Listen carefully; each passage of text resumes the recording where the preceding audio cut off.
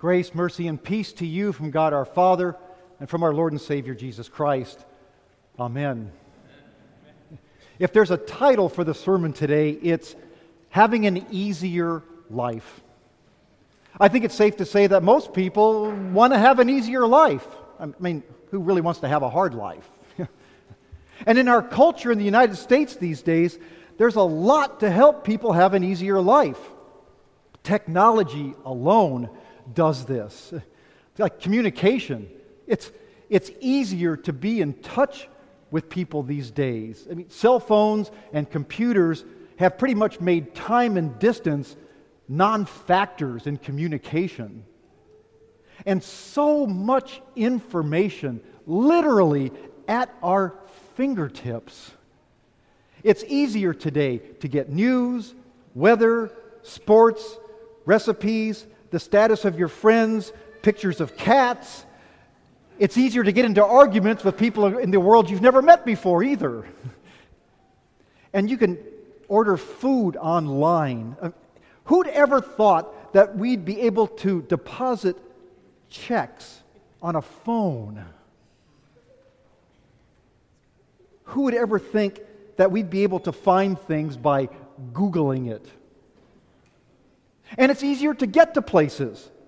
You Google it, and then a GPS device tells you how to get to there easily. Well, usually easily. Life is easier today because you can bank, shop, pay bills, register for events, buy tickets, get boarding passes, get transportation, share pictures, and all kinds of things you can do online. And working at home. Wow. Who would ever think we could do that? Maybe the only thing that hasn't gotten easier is traffic. I was expecting some... Yeah, somebody was at the early service today. Yeah. Now, wanting an easier life, that's not necessarily something that's bad, okay? But an easier life may not be truly satisfying, and certainly it's not guaranteed. Because for everything that can make life easier, there are just as many things that can make life hard. Maybe even more so. Loss of employment, loss of finances, strained or broken relationships, sickness, injuries, bad economy, bad weather, worry about the future, your own personal failures. I already mentioned traffic. And then sometimes life is hard for no reason at all. Yeah, life can be downright hard. It can be perplexing, frightening. To make things worse, there are times when you make life hard on others. When you do things that are harmful or even damaging to other people. Take advantage of people, cheat them, say or think evil things, ignoring people when you could help them. Sometimes you can make life really hard by doing some really hard things. In the Christian worldview, that's called sin. Breaking God's laws. Going against God's ideas for our relationship with Him and our relationship with others. Basically, it's rebelling against God. And sin makes life hard. Hard on others and hard on you. Sin can be hard to deal with. It can burden your conscience, cause guilt and shame. Wouldn't life be easier without dealing with sin? Besides life sometimes being hard for no reason, here's another little quip. Life is hard, and then you die. See, you guys know, right? Life is hard, and then you die. It's the pinnacle of optimism in our world, I guess. But there it is.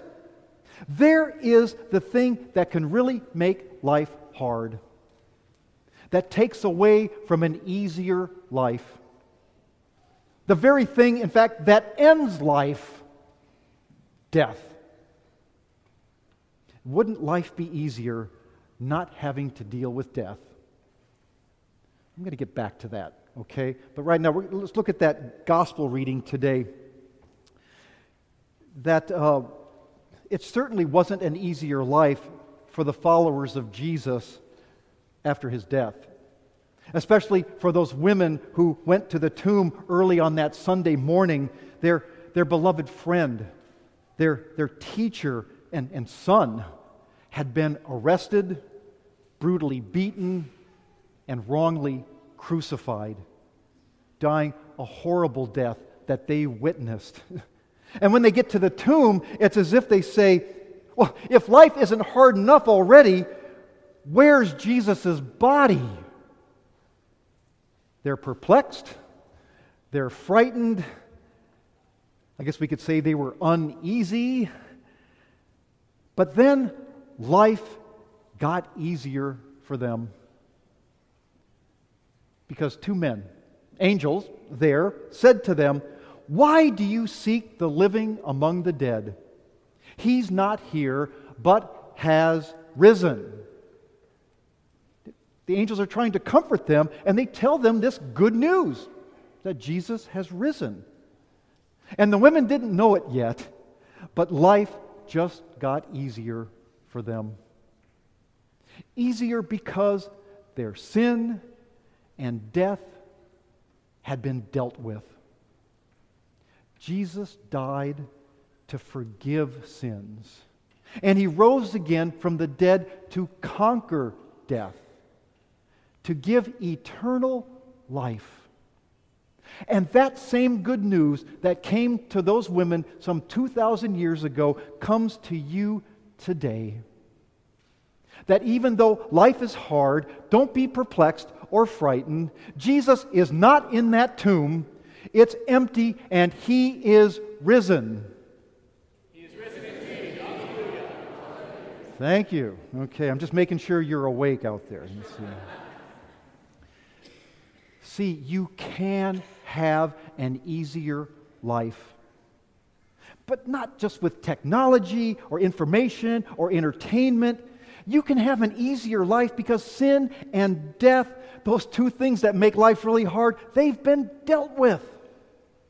Jesus dealt with your sin and death by dying on the cross for your sins and rising again to give you eternal life.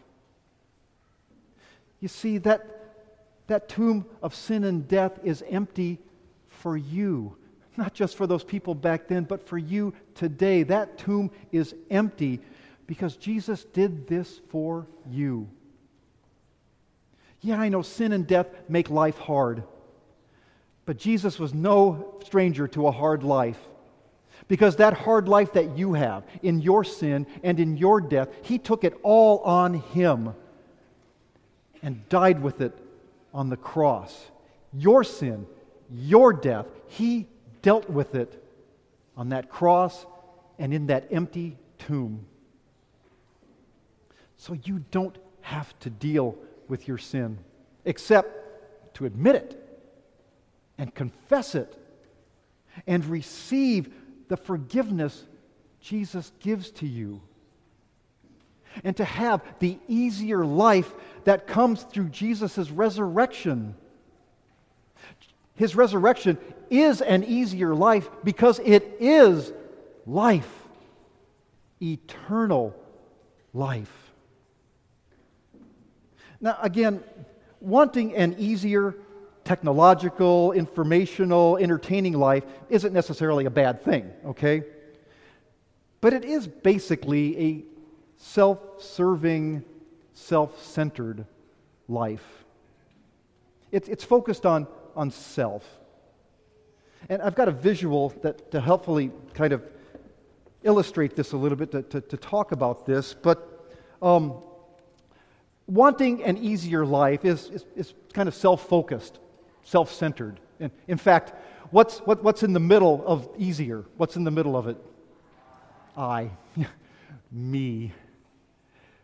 But if your life is focused on Jesus, on His death and resurrection for you, if the cross of Jesus is at the center of the easier life you want, then you have an Easter life. You have an Easter life, and that's an easier life because it's life. It's life without death. It's life with the forgiveness of your sins. They've been dealt with, forgiven, and instead given you life. That's what Christ gives to you in His cross and His empty tomb. Now, an Easter life, it doesn't take away all those hard things in life. I mean, your failures, your losses, sicknesses and things, we're still going to have those. But an Easter life can help you deal with them. We still live in a world of sin and death, but Jesus has dealt with them for you. No, it's not always an easier life, but you can always have an Easter life. May you have that Easter life, all of your life, in all of the hard things of your life, focused on the death and resurrection of Jesus for you. Amen.